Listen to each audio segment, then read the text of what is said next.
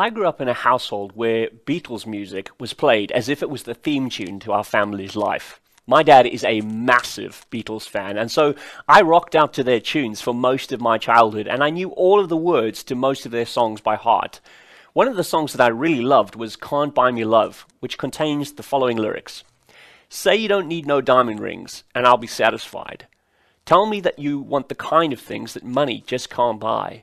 I don't care too much for money. Money can't buy me love. Now, as a kid, I remember understanding that money can't buy you love. But I was too young to be interested in girls yet, and I wasn't looking for love. What I was looking for was a PlayStation. So I think I probably filed away that piece of Beatles wisdom for a later date when money wouldn't be so important to me. For now, the problem with money is that I didn't have enough of it. Fast forward to my teenage years, and money wouldn't just buy you possessions, it would buy you a chance to break into the in crowd, the ones who could afford to dress cool and buy lots of goodies at the tuck shop for their friends. And it wasn't just about the stuff, it was about the social acceptance and respect, and money was the key to certain social groups. When you were wearing certain brands of sunglasses or certain shoes, you were one of the cool crowd. Now, don't get me wrong, they didn't love you, but they respected the fact that you could dress cool, and so you were all right to talk to. And girls might talk to you too, right, if you dress really, really well. And I was starting to become interested in their displays of affection towards me, even if it did cost me a lot of money to impress them. Movies were not cheap. Pizza was not cheap. Birthday presents that didn't suck weren't cheap. Roses on Valentine's Day were not cheap.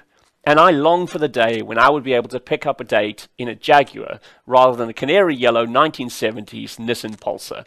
But hey, at least I had access to a car. That meant I could pick them up. That was a good thing. Cars mattered. Cash mattered. Clothes mattered. Expensive fragrances mattered, or in my case, really cheap deodorant that smelled much more expensive than it was. So having money really mattered to me until Jesus really mattered to me. Then things started to change a bit. When I started to take my faith more seriously in my latter teens, I began to understand that the acceptance that I really craved was to be loved for who I am, not for what I had to offer. I had literally nothing to offer to God, but He loved me enough to give everything for me anyway. Love was fully seen in selfless sacrifice, not selfish gain. Faith was demonstrated in obedience and trust, by character, not by prosperity. And guess what? Christian girls were interested in character, faithfulness, sacrificial love, not just cash. I realized I didn't want to date the kind of girls who were only interested in me because I had access to a car. I met Christian girls who loved Jesus more than money, and I realized that they were far more attractive to me, and not just because they were a cheap date. Perhaps most important of all, I began to realize how blessed I already was, and how much more valuable money would be to those who had far less than me. My eyes were opened by God to the inequality between the rich and the poor. I saw rich people fall into ruin and learned that money doesn't guarantee security. I met people who were happy but poor, and wealthy people who were miserable. I observed what hoarding wealth and pursuing the influence that it buys you does to people. The selfish ambition of corrupt politicians who stole from the poor to build up personal fortunes and status among the elite. I saw the plight of the poor, the contempt that they were shown by those in positions of power, and I realized that the love of money really does lead to all kinds of evil acts. Money isn't evil, it's just a tool to be wielded. But the person wielding it can be evil or good. And the more we love money, the less we are likely to love people the way God calls us to. That's why John Lennon and Paul McCartney said they didn't care too much for money. Money can't buy you love. In fact, if you love money too much, it can actually rob you of love for other people and life itself. So is it weird to not want loads of money? Well, maybe in a world where wealth and status are coveted and celebrated as the ultimate source of personal enrichment. But that's kind of strange. You know, world-renowned psychologist Abraham Maslow recognized that ultimately every human being strives to be noticed for their achievements and to realize their full potential, factors which, at least in capitalist societies, are usually associated with wealth and financial success. He taught us to understand that these were not as vital to human survival as the basic human needs of food and security. But he also acknowledged that once we have enough to eat, to clothe ourselves, and a safe place to stay, we begin to look for more out of life. We look for love and belonging, and we chase success that leads to recognition and a sense of self-fulfillment. These are natural desires, and none of them is wrong. But what is wrong is believing that having loads of money will be the answer to meeting all of these human needs. You know, in a letter to a young pastor by the name of Timothy, one of the earliest Christian missionaries and authors of many of the books in the New Testament part of the Bible, the Apostle Paul, he writes expressing concern that even within the Christian church, there were some people who loved money more than they loved God, or the people around them. Listen to his words in 1 Timothy chapter 6 from verse 4. This is what he says. He says, "They are conceited and understand nothing. They have an unhealthy interest in controversies and quarrel about words that result in envy, strife, malicious talk, evil suspicions, and constant friction between people of corrupt mind who have been robbed of the truth and who think that godliness is a means to financial gain." You see, Paul wasn't against Christians gaining things. Far from it. He wanted them to gain more out of life, not less. What he had a problem with is the idea that financial gain is to be pursued at the expense of relationships, which are far more important. Abraham Maslow was right to suggest that human beings need love and belonging even more than they need to be hailed a success, or indeed to feel a personal sense of having accomplished their full potential. And Paul knew the same thing long before him. Paul knew that people were created by God for relationships, not possessions, for love and a communal purpose rather than empire building. It's not wrong to own nice things as long as nice things don't own you. That's not gain, that's slavery. If our happiness depends on owning and protecting our material possessions, then we're serving them, not the other way around. However, God demands something different from Christians. Not because he wants less for us, but because he offers us something substantially more. And if you're watching and you wouldn't call yourself a Christian, could I suggest that this will be helpful to you too? Paul says, "But godliness with contentment is great gain." You see, God wants us to gain. He wants us to gain far more than financial wealth. He wants us to pursue two things, godliness and contentment, because he says that to possess these two qualities is the key to great gain. Godliness plus contentment equals great gain. So what are they? Well, godliness simply means being like God, thinking and acting in ways that he does, becoming more like Jesus and less like those who see Christianity and relationships with others as a means to an end. And contentment, according to Paul's teaching here, is accepting that we can survive and even thrive if we have food and clothing, if our basic needs are met. And these are the things that we should dream of and pursue before even thinking about money. But you know, there are some people for whom money is such a priority that the other more foundational needs of their life take second place. And this will always lead to disaster. Paul puts it this way, saying, "Those who want to get rich fall into temptation and a trap and into many foolish and harmful desires that plunge people into ruin and destruction. For the love of money is a root of all kinds of evil. Some people eager for money have wandered from the faith and pierced themselves with many griefs."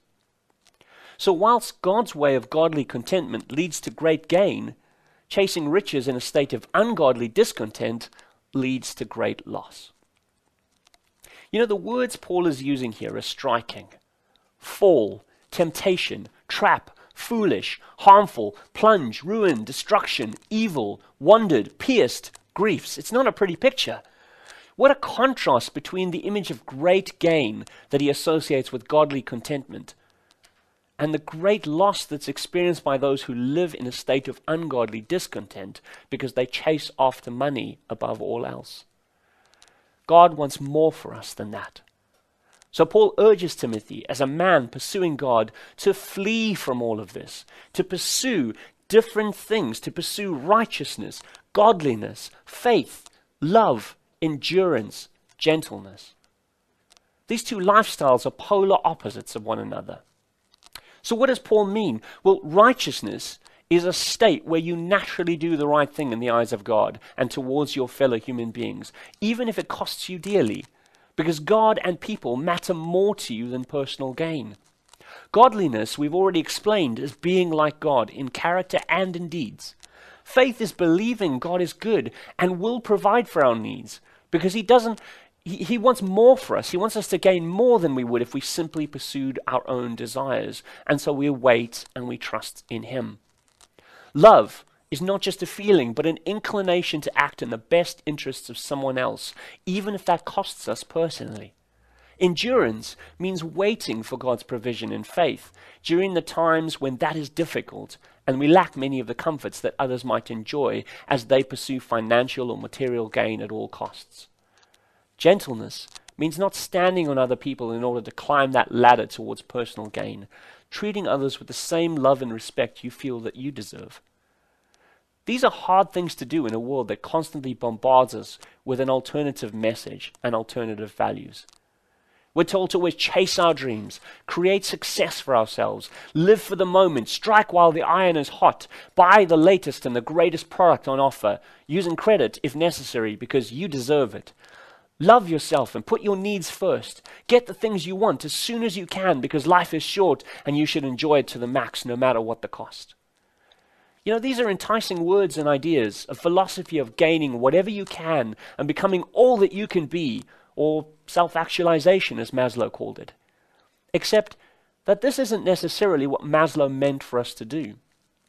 You see, his hierarchy of needs actually points to self-actualization in last place. It's not foundational, but somehow our culture has flipped that. It's turned this research on its head, and it's said that becoming the most successful version of ourselves is the highest need that we have, even though it increases the risk to our daily provision and our ongoing sense of security through people going into debt as we accumulate more and more than we need. Not to mention the love of people that we stand on or ignore in our race to the top of the ladder. Paul urges Timothy to fight against this pervasive set of ideas, saying, "Fight the good fight of the faith. Take hold of the eternal life to which you were called." You know, the quest for financial gain is not the life of faith in God that we have been called to pursue. We were called to flee from evil and to pursue righteousness, to fight against the narrative of independence and self-provision and pursue the eternal life that God has for us. Do you see what God wants for us? Eternal life, not a life based on things that we can't take with us when we die. He wants great gain for us, not short-term financial gain. He wants more for us, not less. So Paul urges Timothy, command those who are rich in this present world not to be arrogant, nor to put their hope in wealth, which is so uncertain, but to put their hope in God, who richly provides us with everything for our enjoyment. Command them to do good, to be rich in good deeds, and to be generous and willing to share. And Paul reminds Timothy about the benefit of living a godly life of contentment, saying, in this way, they will lay up treasure for themselves as a firm foundation for the coming age, so that they may take hold of the life that is truly life. God wants us to experience life that is truly life, eternal life. God wants us to have the kind of treasure that has a firm foundation for the coming age. He wants far more for us than financial gain. He wants great gain, eternal gain, true gain. So he urges us, through Paul, not to place our hope for such gain in wealth, which is uncertain, but rather to hope in God, who richly provides us with everything for our enjoyment. Do you want to enjoy life and be blessed by God? Then pursue a life marked by godliness and contentment. Do good to other people. Be rich in good deeds rather than in possessions. Be generous and willing to share rather than selfish and willing to take from others whatever you need for your own personal self-satisfaction. You know, the weird way to gain greatly is to give up our need to gain financially. The weird way to happiness is through godliness and contentment, expressed in valuing loving relationships more than your bank balance or your way of life. This world's way of gain leads many people to ruin through debt, corruption, criminality, and selfishness. But it also leads to a plunge to destruction in the coming age, where money in the bank is worth nothing before God.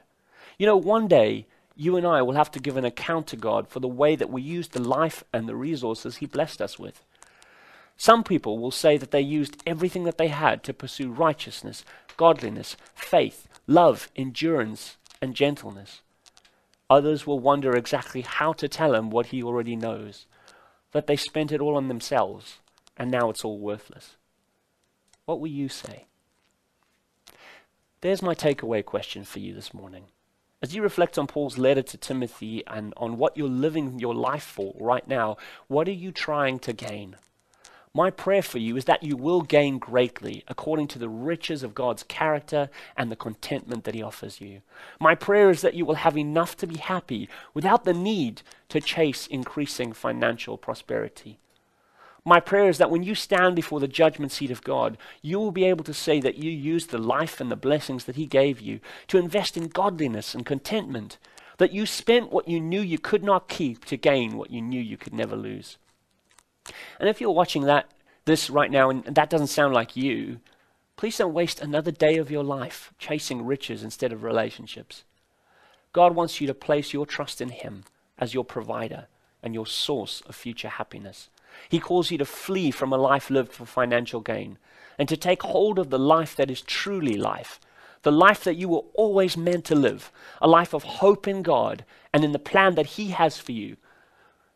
Everybody who follows Jesus down the weird, narrow path leads to great gain. I'd like to pray for you now as we consider what God is challenging us to do. Heavenly Father, it is easy to talk about not pursuing riches, and yet we are surrounded by messages that tell us to do the opposite, and it is sometimes hard to do.